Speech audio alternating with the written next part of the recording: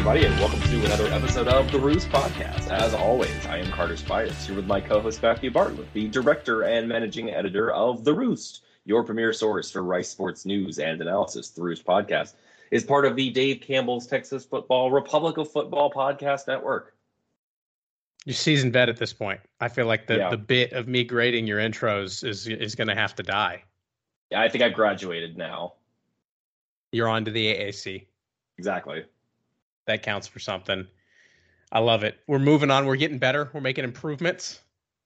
We got a lot of AAC talk coming up on this episode, which it'll be fun. We got Taylor McHargue, former Rice quarterback, here to show us all things, I guess, Rice and AAC. He might be the most qualified Rice-related person to talk about the American.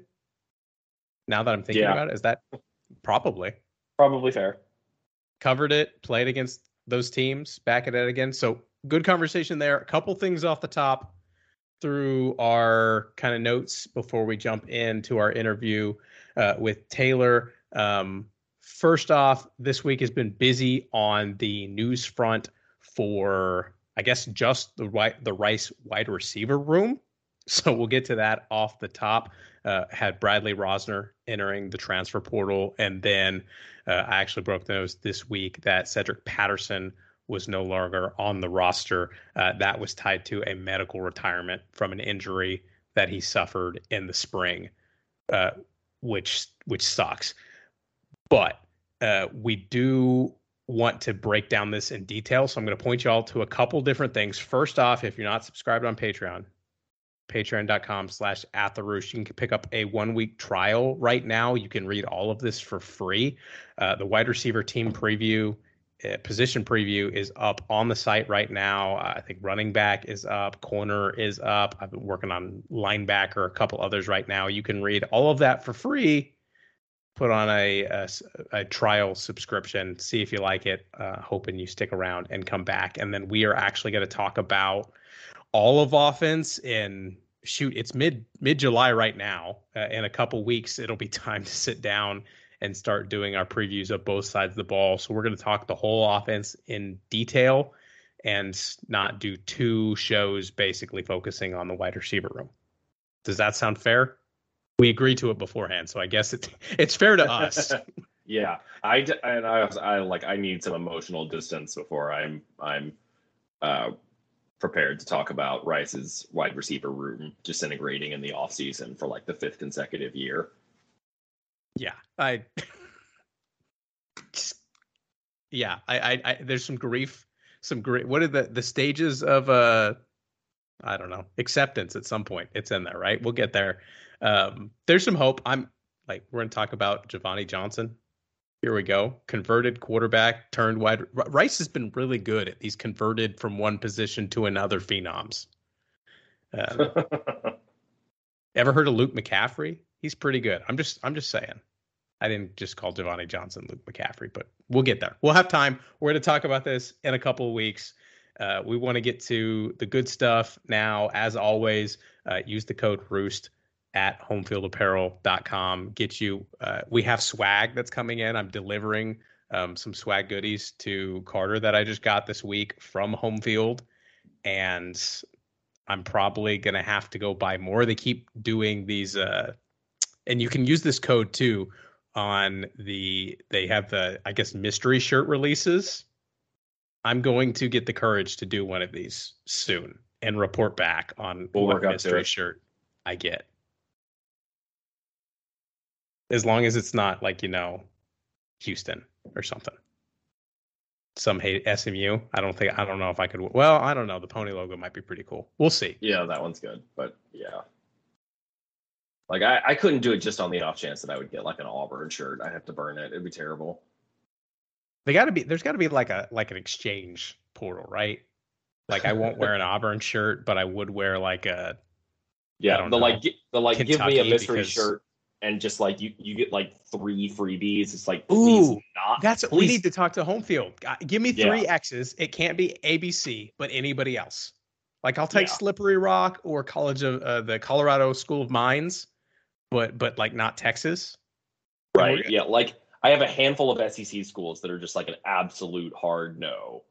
Mostly, I think I would be fine outside from that. We're going to get it in on the list. As I said, we were going to get straight to the point today. We will. And that's our business. How about that? All right. And we are here now with former Rice quarterback and current analyst with both ESPN and the American Athletic Conference itself, Taylor McHargue. How's it going, man? Great, guys. How are you guys doing? We feel good. It's getting to busy season, which honestly for me is kind of refreshing because I don't know what to do with myself as a football person in June. Yeah, I'm right there with you. Oh, go ahead, Carter. No, we're finally getting to that point of the off season where football season isn't just some like far future event. Like it's starting to feel like tangible again. But then that also makes the anticipation worse. Yeah, I was going to say I mark the beginning of football season really when Phil Steele, Dave Campbell's Athlon Sports, when those previews hit the shelves, that's when my season begins, or that's at least when I start to really dig in and think about it. But yeah, what is it, 5 weeks from this upcoming Saturday? We've got college football on, and it's before you know it, you get into that week 0, and then once you get to week 0, you blink, and it's the shortest season in major college athletics. What does prep look for you this days? Because I know if we go back to quarterback days, you've obviously got a game plan now that you're covering an entire conference, and I mean, shoot, you're doing SWAC games, and what else is going on? What when you say prep and getting ready, is that just grabbing every preview magazine and reading it cover to cover, and then you're good? What is that nowadays? Yeah, well, this year is a little bit different, and it's exciting. I've got a contract this year with ESPN, and so I'll have a blend of Big 12 games and then mostly American Conference games. And then I've got a carve out of a couple dates with CBS Sports Network that I'll do 3 games with them this fall. And I actually know what those are already. So what I'll start doing over the next, well, really now, within the last week or so, is really dig into the teams that I feel like I've got a good chance of getting one of their games. And so it's obviously everybody in the American. I would say probably the lower half of the Big 12, right? Like it's very unlikely that ESPN gives me a game that OU or that Texas is in, but everybody else in the Big 12, I need to be familiar with. And then, like you said, reading it cover to cover, I'm same as everybody else. I'm just a fan of the sport. So I'll read everything about, the SEC and what's Alabama's quarterback situation, and can Michigan bounce back and make another Final Four run. All those, the main storylines, I'll dig into those as well, but I'll really hammer down on everything as it relates to the American Conference. Now, which of your bosses do we request so we can get you on Rice games? Where do we write that in? Yeah, I'm pretty certain I'll have. It would surprise me if I didn't have Rice at some point this year. This is a big step up, and for any Rice fans that listen to this is moving to the American in years past, and the guys at Rice, guys and girls at Rice, they did a fantastic job with everything in-house. But this is a step up where now all of the games are coordinated and produced by ESPN. Now, even if that means it's on ESPN Plus and it's on the app, ESPN is sending a truck, they're sending producers, they're sending a crew, and so there will be a step up in quality for the whole experience for the viewer. For me, I'm almost certain that I'll have at least one Rice game this fall, and we'll see what it is. I thought there was a chance that we would get Houston and Rice for the Bayou Bucket, but that one got flexed to NFL Network, which was surprising.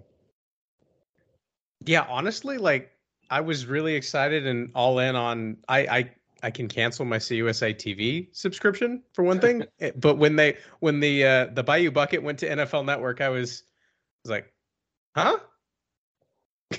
It seemed kind of out of the blue. I guess TV is TV, and if somebody's paying you, I get it. But yeah, I was surprised by that one also because the NFL Network had a package with Conference USA a few years back. Do you remember that? They announced it's like a 5-year deal, and then it disappeared.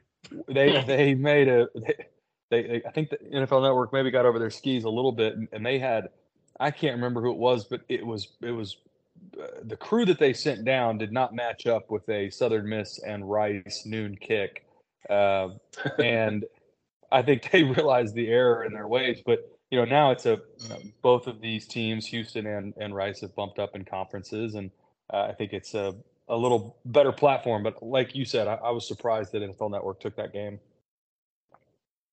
But hey, at least it's here. CUSA TV is gone.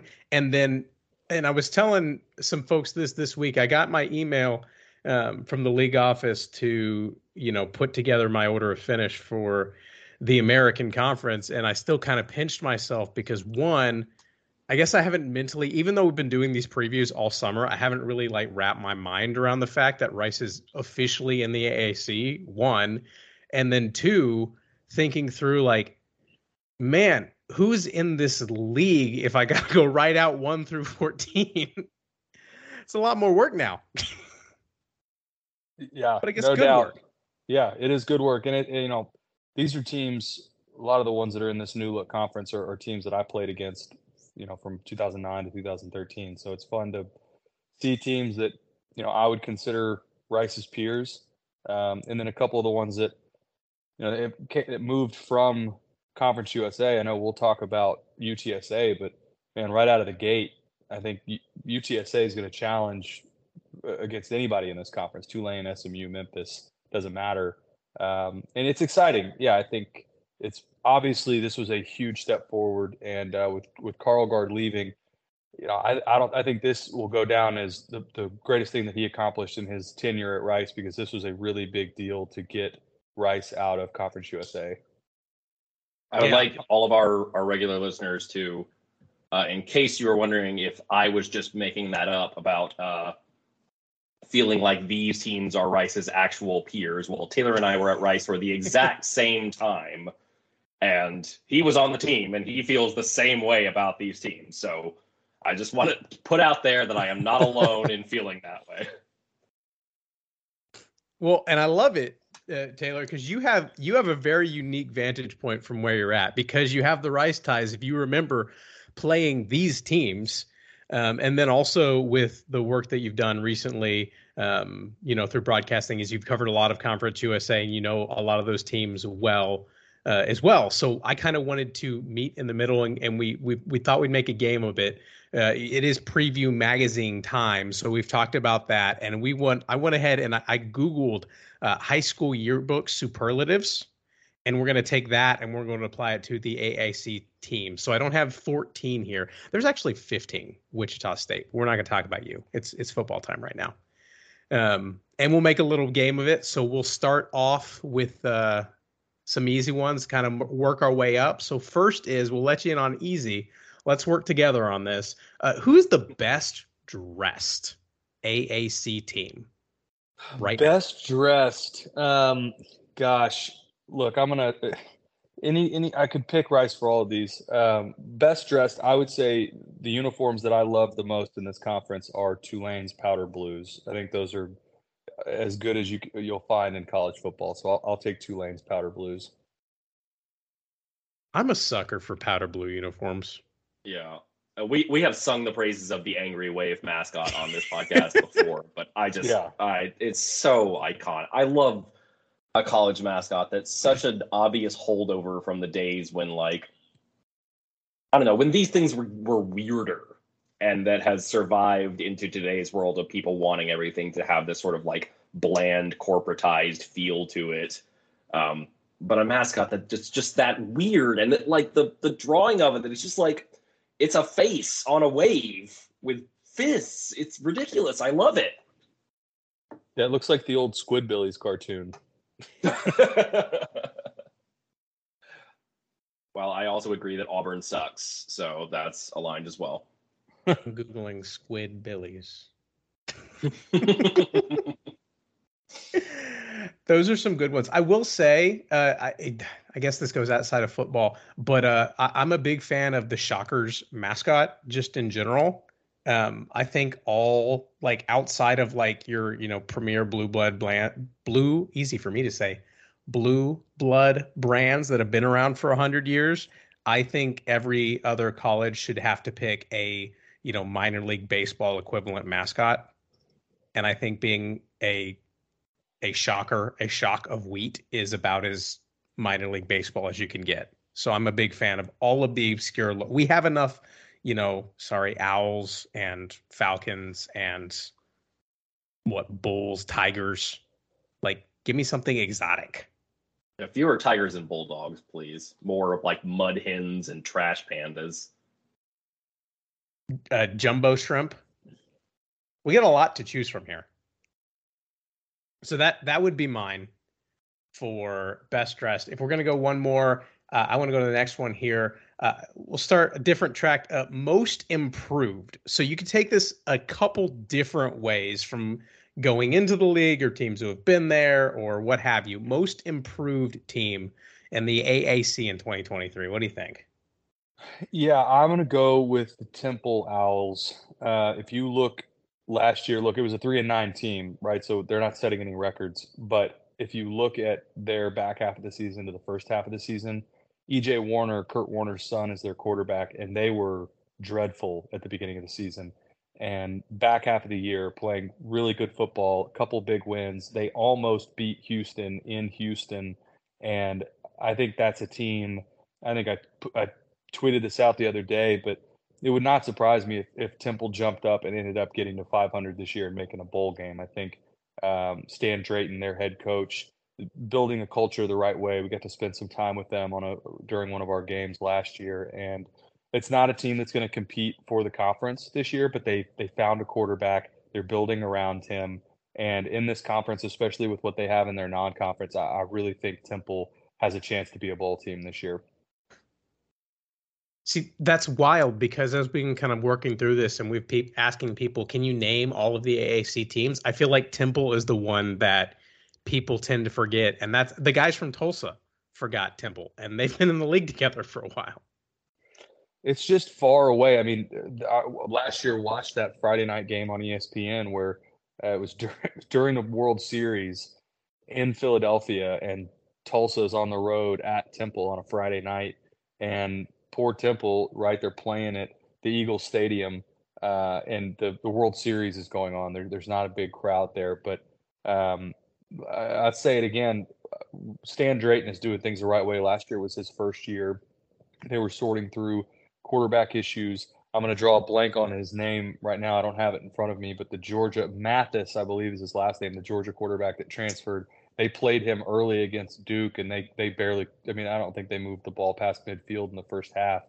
E.J. Warner, though, he was a freshman last year. He looked like it from a physical standpoint, and they're going to have a chance this year. I'm not saying they're going to win the conference, but I think they could get to 6 or 7 wins if things go right for them.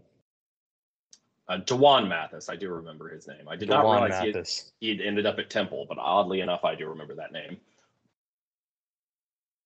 That's funny enough. It's also interesting because you're painting a picture of something in modern college football that seems kind of rare. Of, hey, a team can have a good season and win 6 or 7 games, or even maybe 5, and it's okay. Are you allowed to say that, or I feel like that's countercultural to everything in the new transfer portal must win right now or else day of college football? Are you a throwback? Is this for real? No, I think it depends on situation, right? I mean, if UTSA, even though they're coming into a new conference, for any of the schools that are legacy teams, you think about Memphis, even East Carolina replacing a quarterback, certainly SMU, Tulane. The expectations are different for those teams than Rice hasn't had a winning season since 2014. So 6-6 this year in a new conference, that's going to feel a lot different than 6-6 for Tulane, who just won the Cotton Bowl over USC. So year in and year out, I think that's one of the things that gets lost in the playoff era and the transfer portal era is for non-Power 5 schools, for Group of 5 schools, especially ones that play tough non-conference schedules. Getting to a bowl game is a big deal. It still means something to those kids. And you see that every year when teams are 5-6 going into the last game of the season, and they are working their tails off to get to that 6th win because that's their reward, right? I mean, none of these teams, shouldn't say none, there's a chance, but in this format, until the playoff expands, none of these teams are likely to make it to the college football playoff. And so a major bowl game or a bowl game at all is a really big deal. And even though Rice didn't get to 500 last year, you saw how important it was to those kids that they got a chance to go at 5-7 as well. Yeah, I don't know if I've said this on the podcast yet or somewhere, but there were people who were clamoring that Rice should turn down the bowl game last year. I was one of them. Yeah. What? Okay, I'm going to say it to you. That's ridiculous for the kids. Yeah, and I looked at it from both sides. If I'm on the team, you did everything in your power to get to 6 wins. You didn't get there. But if the way the system is set up, they need a team to go, the kids are not going to say no. But from the administration standpoint, I thought it was a little bit disappointing that it sort of just moved past that they had clearly established in the offseason and in messaging that 500 was the minimum expectation. They didn't get there, and then it almost seemed like it was just swept under the rug, and it was like, well, ignore how we got here. We're still in a bowl game. And I think, look, if you paid attention to alumni turnout at the bowl game, it wasn't great. It was pretty poor, and I think it surprised the administration that so few people traveled to the game. All that to say, if I'm on that team, 22, 21-year-old Taylor is absolutely wanting to go play in the bowl game regardless of how we got there. So I see it from both sides. Yeah, I will say I agree with it, at least that perspective. It felt very loophole-y, and I feel like everyone was aware before the season, like, we're going to a bowl game. It's like, well, the implicit understanding of 500 was in there, but technically we didn't say it. So, but I don't think it's going to be it'll be explicitly proclaimed this year of 6 wins and a bowl game, at least, not some combination. There's another FBS team this year, right? So less spots in theory. Yeah, in theory, it should, especially in this conference with the tie-ins. I think he'll have to get to 6 wins. And look, for Coach Bloomgren, he's talked about it for the last couple of years. I mean, the expectation is to get to the postseason, and this will certainly be a challenge. This is a step up in competition, and the non-conference is challenging in some respects, but in others, getting Houston and UConn at home, that's big. And Houston is going to be down this year. Losing Clayton Tune, got a lot of talent that has moved on from that program. I actually think Rice has a legitimate shot under the lights to beat Houston this year for the first time in a while. Yeah, you're looking at starting Arizona Cardinals quarterback Clayton Tune. I love that. I'm a huge Clayton Tune fan. I would be all about that. If only Tank Dell had ended up there too, that would have been so much fun. I guess. Well, how much bigger is Marquise Brown than Tank Dell? Can't be that much bigger. Anyhow, not an Arizona Cardinals podcast, but yeah, I think it's interesting. You mentioned we kind of got onto how things are going at Rice. We talked to you a little bit, I guess, last year and kind of going into this year. Is that kind of where you would level set expectations at? Is this a bowl team for the Owls, kind of the threshold of where they need to be? And for me, it's been trying to adjust of like, yes, the expectations of if they were in Conference USA, you can just ratchet them up a little bit, but also how do you adjust for the level of difficulty of the league they're going into, but still wanting to show improvement? Is 6 the happy medium in between all of those things? Yeah, I think for this team and for as long as Coach Bloomgren has been at the helm, I think 6 wins should be the minimum expectation. I understand it is a step up in competition. There's no doubt about it. But the way the schedule lays out, there are 6 wins to be had on this schedule. This is as favorable a non-conference as Rice has had in a long time. When you get UConn at home, Houston at home, and Texas Southern, you should, at a minimum, and then you've got Texas obviously to open the season, but I think the expectation there would be to get to 2-2 in non-conference. And anytime you can do that historically, Rice can get to 4 wins in conference. Usually, I mean, at this point, remove the years like 2017, 2018, when it was a clear rebuild. But for as long as Coach Bloomgren has been in place, and then obviously with JT Daniels transferring in, there are pieces here. I understand Rosner leaving that's a big hole to fill, but there are 6 wins on this schedule to go get, even with the step up in competition. I'm in. I tend to agree with you. And then tell me, picking your quarterback brain real quick. Let's assume JT Daniels is good. Maybe that's too much of an assumption. I'm not even going to say like All-American, amazing. I'm just going to say probably better than Rice has had at the position in some time. How difficult would it be for Rice to have a, capital G good quarterback and not have a successful season with the infrastructure they built? Yeah, I think if that's the case, if JT Daniels lives up to the billing, and look, he was a 5-star out of high school. He has shown bright spots at 2 of the 3 stops that he's made. West Virginia, there was certainly some good. There was a lot of bad as well. But for JT Daniels, the defenses he's playing this year, they will look different than obviously what he faced at USC and then obviously at West Virginia as well. The challenge, to your question about what would it look like to have a good quarterback and then still fall short of expectations, it just falls on the defense. What does the defense look like in this new conference where you're having to face, in back-to-back weeks this year, Rice plays Tulane and SMU. Now, the beauty is they get them both at home. But there are some tests on this schedule. They also get East Carolina at home in conference, which is a big deal. But, Texas week 1, that's going to be Texas is a dark horse playoff team this year, whether people want to admit it or not. They're favored to win the Big 12. So that is going to be a real test out of the gate week 1. But UTSA, I'm very frustrated on Rice's behalf that they have to go to UTSA again. It feels like for the last 5 years, we seem to play them in the Alamo Dome every year. But on the defensive side, there's going to be some quarterbacks that they have to play and teams that have consistent weapons across the board that they did not see in Conference USA week in and week out. We had this discussion last week, and I think I'm coming around to a more, at least a higher level of expectation, just because like with how weird the last couple of years have been, and then you add in the step up in competition alongside it.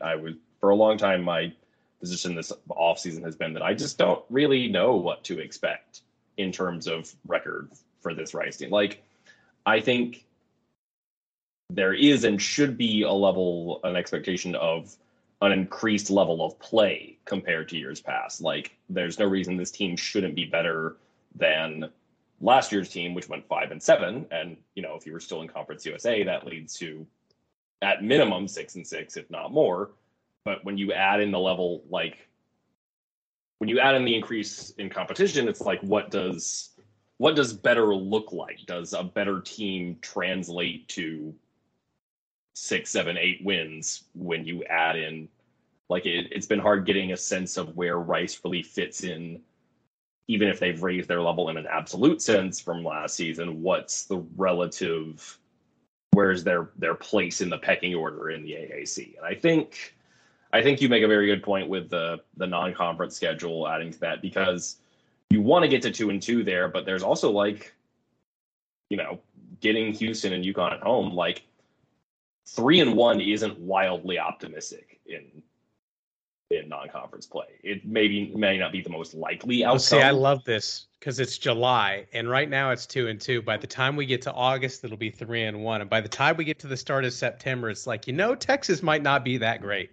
It is the off-season cycle.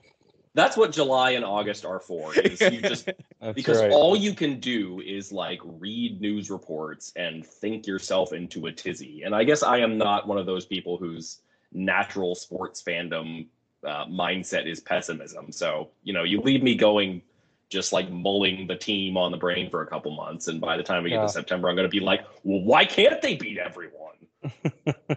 Well, I will go on record to say I don't anticipate they go to Austin and get a win. Nothing would make me happier, but I don't think that's going to happen. But beyond that, Carter, I agree with you. And if you really want to let yourself get over your skis and get excited, if they beat Houston, the next 3 weeks, they play Texas Southern, should be a win at home. They play at USF, they have a brand new head coach. I had them twice last year. That team has a long way to go before they're very good. That would be Rice's first win in the new conference on the road. Then they get East Carolina at home. Then they get UConn at home. Those are all that 5-game stretch, including Houston. Those are all winnable games. Now, look, Carter, I think this is to your point where you were getting at with does the increase in play, can Rice lean into that and live up to those expectations week in and week out? I think about last year when the team was rolling and felt like there was some real momentum and then laid one of the biggest eggs I can remember since I've been around Rice against Charlotte at home on homecoming. I think that game changed the trajectory of the whole season, where if they get that win, not only do they secure, fast forward, they would have had 6 wins, but I also think they would have that confidence to go to North Texas and get a 7th win during the regular season. So I would love to sit here and say, a 5-game win streak in this conference is possible for Rice. But to be honest, I have not seen anything that leads me to believe that they can play that way consistently. But believe me, I would love nothing more than to be proven wrong. This is this whole on paper versus actually having to play the football games, right? I feel like that's been the dichotomy that has been Rice football, especially from I'll say 2021 on. Once they got over the hump, had got the established roster past COVID, it's been kind of like that yin and yang of hey, should you versus hey, will you? And then, of course, they sprinkle in the random upset, not random, but the upsets here and there of UAB. And I mean, back to 2020 of Marshall of man, when things are right, just look at it. Yep. It's just, you got to find a way to sustain it. And you guys will both know this, Carter, you and I were at Rice at the same time. Even going back to before I got to Rice, that has been the challenge for this program for a long time, is figuring out a way to get comfortable as the favorite and be comfortable going on the road and getting a win. And there was a long stretch, my true freshman through my redshirt sophomore season, where I don't think we had a road win. It was like a 3-year stretch. And there were plenty of games where we were in a position to win, and not to make this about, the quote unquote good old days, but it's cyclical. And you see this over and over with Rice, where they've got plenty of talent to do it, and they've got plenty of talent to go on the road and get wins or close out games at home. But that's an internal belief. And I'm hoping there's a lot of veteran leadership that's on this team. I'm also hoping that JT Daniels coming in, a new team, but he's been around college football forever. We'll see how that translates, but very excited to get to watch him in person. Yeah, I believe you and JT Daniels were freshmen at the same time. It's not quite true, but yeah, me and Giovanni. Possible starting wide receiver, Giovanni. Love that. I would love that. He's a great dude, and everybody that I've ever talked to about him since he's been on campus says he's an incredible teammate, and he deserves to get some shine and get some production in what I think is his last season. I've given up on last seasons now. I just checked the roster going into fall camp, and I'm like, okay, who's left? Right. Yeah, that's probably the right way to do it. Oh man, and we have a run up to catch this season. We still got a couple weeks, and we'll hit on Rice. I do want to finish up a little bit of AAC flavor here before we let you go, and we got to get back to some team schools. But in general, I'm going to toss one up that's a little bit more abstract. Most fun. What team in the AAC this year do you think is going to be the most fun? Oh, that's a good question. I think, for a number of reasons, that following UTSA is going to be a lot of fun. And the reason I say that, even though they're ranked towards the top of all the preseason rankings, I've seen them as high as 2, seen them sprinkled in at 3, but there are teams like Memphis and East Carolina, and less so SMU and Tulsa because they're closer. But I think some of these teams that are on the East Coast or not in Texas don't have any idea really how good UTSA is. And I think it will be fun to watch, assuming they play to their potential. I was in the building for their conference championship against North Texas last year, and it is a well-run program. Jeff Traylor's done a phenomenal job, and I think it's just going to be fun to see reaction from these teams that UTSA is going to beat somebody in conference that's from the previous kind of the holdover team, so to speak. And that reaction from, wait, who are these guys? How long have they been playing football? What does UTSA stand for? Do they play I think Memphis this year? Memphis, I feel like, could be a team that would not. I don't know if they do, but it's going to be a lot of fun to, again, assuming they play up to their potential, which I think they will, especially with Frank Harris coming back. But, man, they will turn some heads, I think, early and often. Frank Harris, another guy who might be as old as you and me, Taylor. Yeah, he's played a lot of football, and still has another year of eligibility, right? I think he does. I think that's correct. Talk about a guy that used the NIL to his advantage. Hey, I've become a big Frank Harris fan. He's fun to watch. That checks out. Okay, let's hop over. Class clown. Who's the AAC's class clown? Oh, gosh. Who would be the class clown? Who's got the most wide open style? Carter, if you've got one off the top of your head, feel free to fire away. Well, I was just trying to think, what are our parameters here? Like, what makes a team a clown team? Like, do we mean this in a derogatory sense? Like, oh, that program's not serious? Or do we mean like, I can't believe that wacky stuff just happened? Yes. Just absolutely chaos team. Think like the Middle Tennessee team that went down and beat Miami. It was Miami and then just disappeared. I think if I was going to say class clown, and this is obviously not in a derogatory way, this would be sort of a wouldn't it be funny. Tom Herman's first year at Florida Atlantic, I think. Oh, why is that perfect?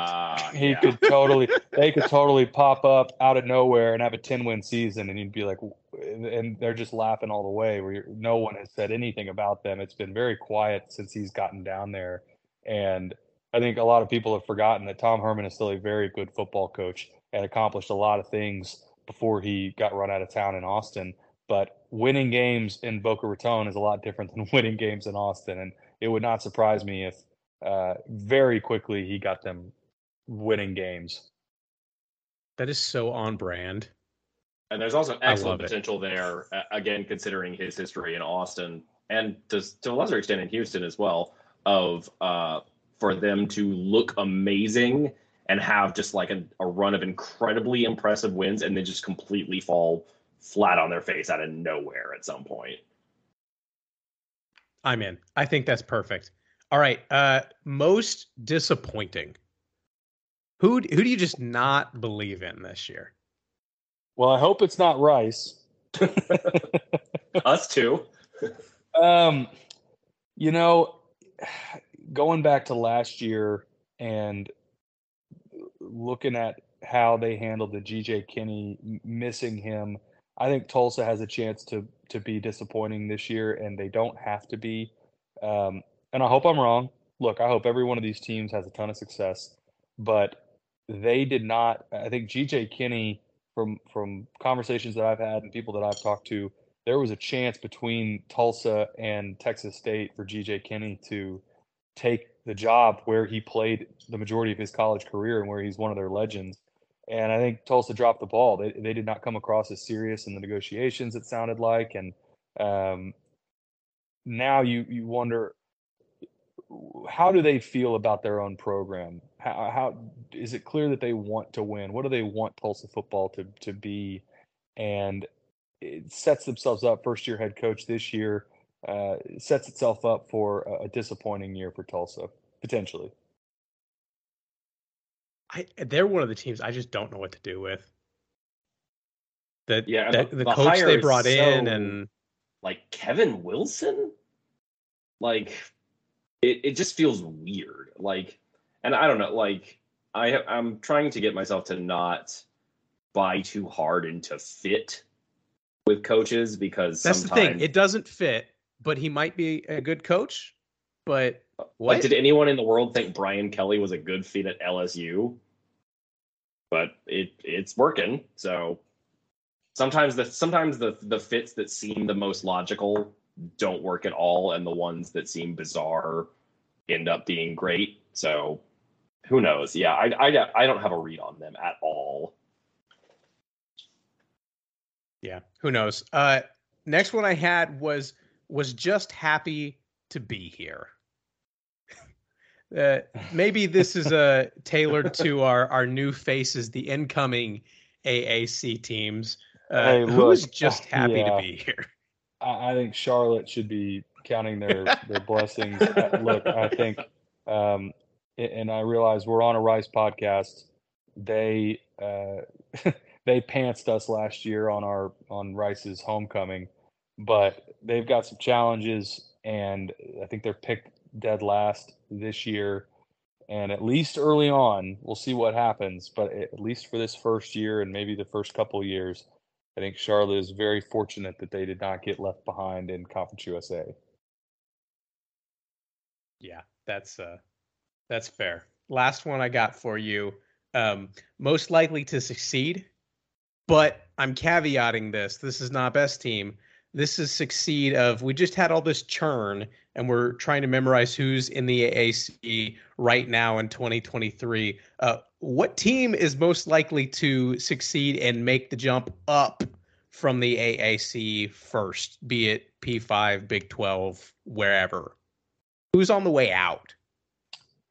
I think SMU, Rhett Lashley on a call last year with us, Rhett Lashley was not bashful about the amount of money that SMU is raising and the goals that they have set as a university, not just with regards to athletics, but I think he made it very clear on the call that they have intentions of trying to move to a bigger conference at some point. I think SMU and Memphis and Tulane, but especially SMU and Memphis, you've seen their names in the headlines quite a bit, especially Memphis this offseason with the Big 12. Would not be surprised at all if there's another round of realignment and those two teams, one or the other, if not both, move up to the Pac-12 or the Big 12 or whatever it may be. As a Texas guy, would you be opposed to having or rooting for a team or being around a program that ended up playing most of its games on the West Coast? I know Pac-12 has been a rumor for SMU and others. I think football is so different than every other sport. Personally, is my opinion that you think about the biggest example right now with USC and UCLA. It's not here pretty soon. After a couple years of it, it won't be that strange to look on the TV and see, USC playing Penn State. Obviously, that's going to be exciting. But UCLA and Rutgers. On UCLA and Purdue on the 11 a.m. kick in November if both teams aren't good. That'll be a little strange. But what is the bigger challenge is your non-football sports, is volleyball in the middle of the week, traveling to, if we're going back to talking about a Texas school, let's use SMU for the example, and they go to the Pac-12. You're traveling to Washington midweek for volleyball, for cross country, for softball, baseball. I mean, gosh, those guys miss so much school already. I think that's where these conference realignment, I think it's gotten way beyond what I ever anticipated would happen. But for the biggest brands, look, there's a lot of money to be had for USC and UCLA to be wrapped up in the CBS TV contract with the Big Ten. So if SMU or Memphis gets a crack at that with the Pac-12, maybe they take that, or I think what's more likely is they both try to hold out for the Big 12. Yeah, I Yeah, don't remember who it was, but go ahead. I was just saying, I've recently come around on the idea that football kind of needs to go independent from other sports in terms of conferences, just because I can't remember what podcast I was listening to where someone made that exact point. It's just like it makes perfect undersense, especially in football, like even not in terms of the revenue, where football you just play once a week on the weekends. That is a much more sustainable model where you're in a nationwide conference than for non-revenue sports that play a couple times a week that already have these crazy grueling schedules to now be regularly going from like Florida to California for like a Tuesday match if you're on like the tennis team or whatever. Like it's not financially viable for these universities, and it's way too much of a strain on the players. Like it just the other sports getting pulled along on, and you understand why in terms of the money football is doing what it is, but like the other sports getting pulled along with this just isn't a like sustainable model for anyone. It's sustainable. You nailed, I think, that word. It's not sustainable. The system is already pretty close to being broken, but the hang up and people a lot smarter than I am will have to sort through this problem. How you unravel and how you make sure that what do you do with Title IX and ensure that there are equal number of scholarships for men and women if you take away the revenue from football, if you separate it, because that's where Carter, like you just said, and even take away the huge TV money for the Big Ten to the SEC. Let's use Rice as the example. Rice playing Texas or Rice playing large schools in their non-conference. That is a huge piece of how athletic departments fund all of their other sports, especially the Right. non-revenue sports, obviously. And if you separate football, which I think we all agree, major college football and major college basketball, even, I think there's a world where they become its own entity separate from the NCAA. And at that point, are they employees? Do they even need to go to school? Who knows? But how do you make sure that the scholarships that are in place that give kids opportunity, both male and female, that doesn't go away? So it's a tricky problem, and it's really challenging. I think NIL in a lot of ways has been good for college athletics top down, including your non-revenue sports. In other ways, not having any guardrails has been a little unfortunate because you can see the writing on the wall. Anytime a kid from a smaller conference or school has a big year, they're gone. They're going to go take the money and they're going to move on. It's very unlikely that they stay in place because Frank Harris is an outlier where UTSA was able to raise a lot of money in their collective to pay him to get to stay. That's not the case normally. Sam Hartman's a good example at Wake Forest. Got a lot of money to transfer to Notre Dame.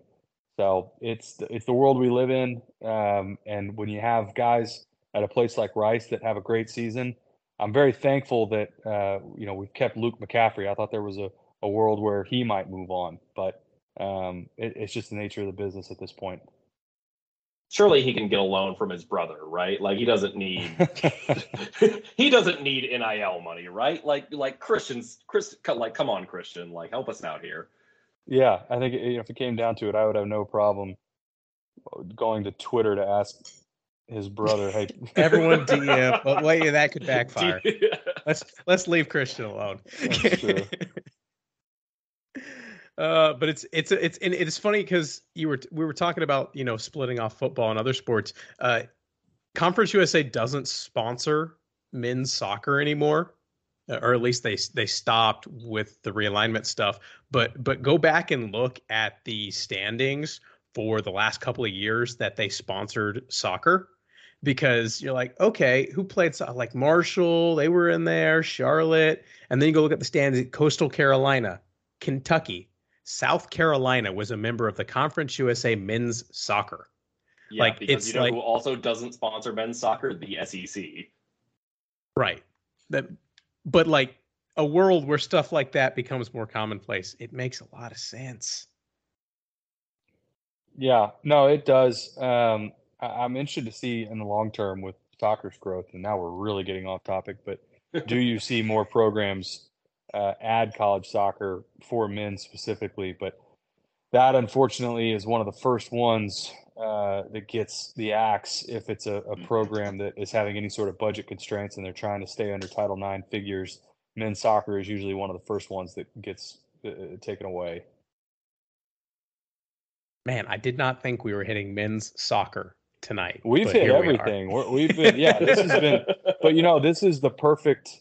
This is the perfect summer sort of ramp up podcast where you just talk about whatever. We hit the high points. It's been very enjoyable. We got to get it right, and we're going to get you out of here, but we have to close you off. We run everybody through the lightning round at the end of these episodes, and for our beat guys, we ask about team specifics. For you, we're going to tailor it. We're going to tailor it for Taylor a bit more. I didn't even write that one down, ladies and gentlemen. That was just off the top of my head. We're going to open it up, make it a little more broad, AAC in general, and get some of the high points, because I think, and what I found talking to, Carter and myself and other Rice fans, we got a pretty good feel of, I can tell you a lot about what's going on at UAB. I can tell you what's going on at UTSA. Charlotte is there. We've seen these teams, some of the newer teams, and even the star players, like who are the best players at SMU and Tulsa and ECU. We're learning. So we're going to pick your brain a little bit, open it up. We'll start you off. These aren't graded, but we might keep score, if that makes sense. We'll let you know at the end of the season how you did.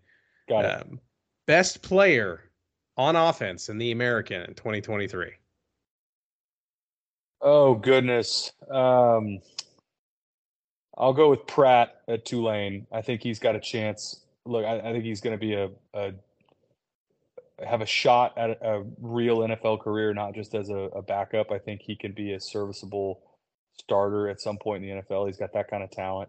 And he's played a lot of football. People forget this was 2 years ago now, but they went to Norman and gave Oklahoma everything they could handle in a year. Oh, they should have won that game. Yeah, that Tulane wasn't very good. So they're bringing they've obviously lost some talent on defense. A couple of those, I can't remember their names now off the top of my head, but linebackers on that side that were phenomenal players that are now in the NFL. But Pratt's got a chance to be really special, and I'll take him. Okay, other side of the ball. How about defense? Best defensive player in the American. Oh, man, you guys are really putting me to the test now. Really, I'm just hoping you can name one American defensive player that is very good. Yeah, I was about to give you the. I'll accept Joshua Piercy. Yeah, okay. I'm going Josh Piercy. There we go. I'll take Josh Piercy. Yeah, he's gosh, I feel like he's another one that has been around for, and I think he's actually just been on a normal trajectory of his time in college, but it feels like he's been around for 7 years at Rice. I mean, once you don the spaceship uniforms and you shoot the promo videos, he was the model for those. That's you gotta right. have some cachet. Dude looks like a Greek god. We had to have some level of homerism on this podcast, right? Hey, but for real, like Joshua Piercy, he's one of the, and I don't know what it was of, like, he wasn't even like going into the camp last year. The like surefire starter, KK Orji, was in front of him. And maybe that's what it was. He just hadn't earned the accolades yet. But dude is just a menace. And I don't know if the rest of, America, Conference USA, the AAC has really caught on. I think maybe just because, look at edge rushers and say, if you don't have the sacks, we cast you aside. But he's a guy who could surprise some people this year. I'm just saying. Yeah. I'm in. All right. Under the radar player in the American, any side of the ball, who's not like that marquee name, the Frank Harris, the Pratt, but you think he's really stinking good. I'm going to go back to EJ Warner because I don't think people realized, look, they were 3-9. They're not going to get a lot of attention. I understand that, but go back and look at his stats against Houston towards the end of the year. South Florida, he put up huge numbers. Once they got rolling, I mean, he was throwing for 350, 400 yards a game at the end of the season. And again, going into this season, not getting a ton of attention. And I think he's got a chance to be really good for them as well. That would be fun. I love this. A wide open AAC player that you just enjoy watching the most. Let's see. I'm going to go with Frank Harris as a newbie. But he plays with so much energy. He reminds me a little bit of Jalen Hurts, where he's a big physical dude, and you could tell he just loves playing ball, and his teammates feel that. And especially when you're in the building and you get to be up close and personal with that team, his guys love him, and that's the best quality you can have in a quarterback. And I'm excited. We talked earlier about how I think they're going to surprise people. I think he will surprise people in the conference as well. All right, then how about rookie of the year? Anybody Yeah, new, freshman, Preston transfer, Stone. what have you? Preston Yeah, Stone. Preston Ooh, Stone. So we had them last year against Tulsa, and he broke his collarbone. But for the first quarter when he was in, he looked the part. He looked like, and for people that don't know, his final two that he got down to were Texas and SMU. So that's kind of talent he has. Um, really good player, really strong arm, and he'll be bigger this year, a little more developed. Hopefully, he can stay healthy. But that's another guy that sky's the limit for him. And I think SMU is still, even though they're replacing their quarterback, you can tell in the preseason rankings they're getting knocked for that. But would not surprise me at all if we get to the end of the year and SMU's in the AAC championship. so you threw a couple quarterbacks out there. If you had to pick now, conference MVP? Yeah, I'll go Pratt. And I know I'm going chalk here, but look, it's pretty rare that you get a quarterback that good at a place like Tulane, and I think he's got a chance to be, one of the top 4 or 5 quarterbacks that's taken in next year's draft. And he's played a ton of football, and that is in this day and age, especially when guys have a chance to leave. A lot of times they do. They go get paid, but he has stayed in place. There were some rumors last year that he may be transferring. He didn't. He's still at Tulane, and in the new look conference with the amount of talent they have coming back, the amount of football that he's played, I think it's safe money to say he's got a really good chance of being the best player in the conference. Which would mean your pick to win the AAC would probably be Tulane.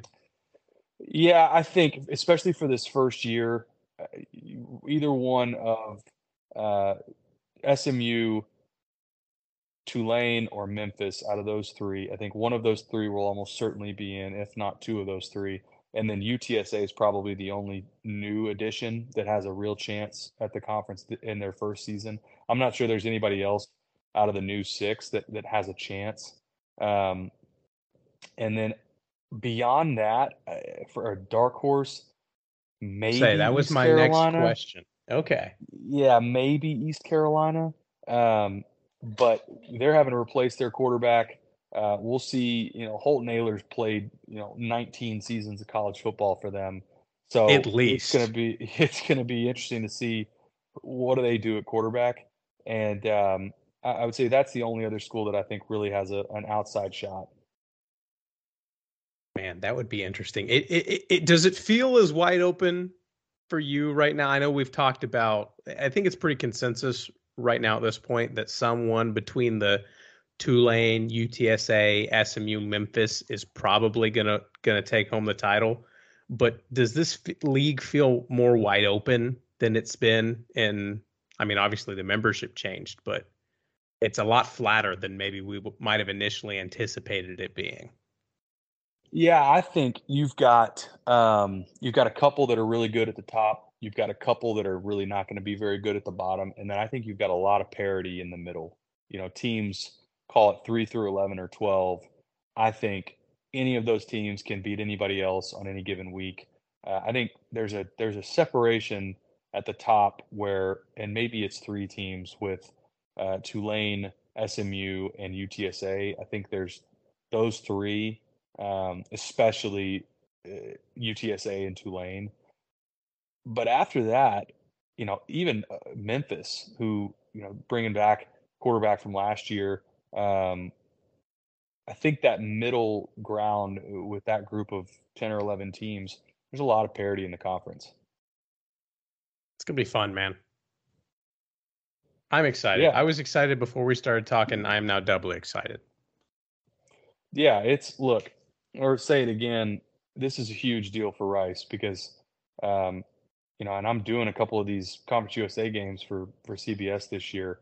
But the replacements that have moved in, I think it's anybody that follows the sport understands Conference USA has taken a step backwards, adding Jacksonville State and New Mexico State and Sam Houston State.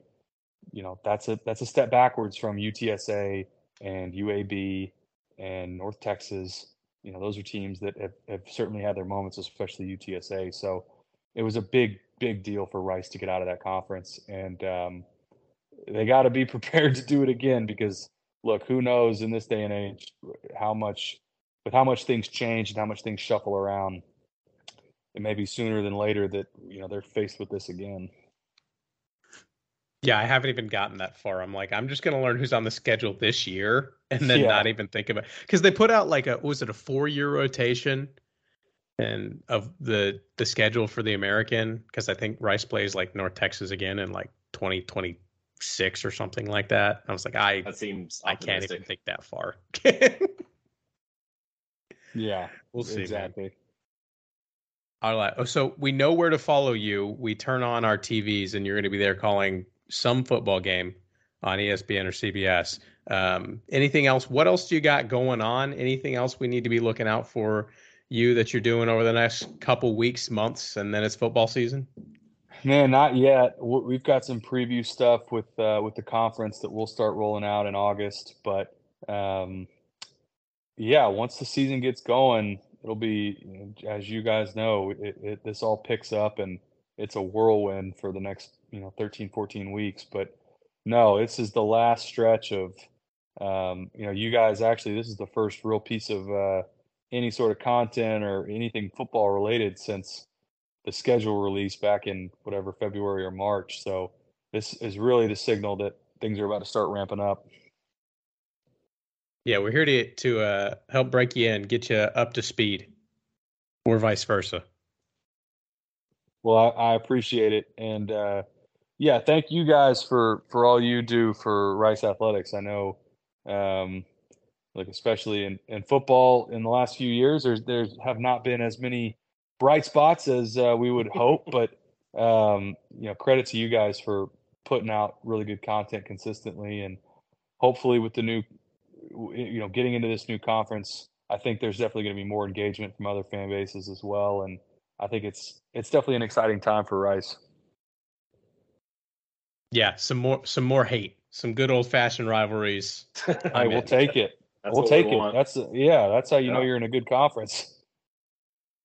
Go beat up on those people from ECU. Ugh. Never liked Pirates. Fire up the Greenville slander. I love it.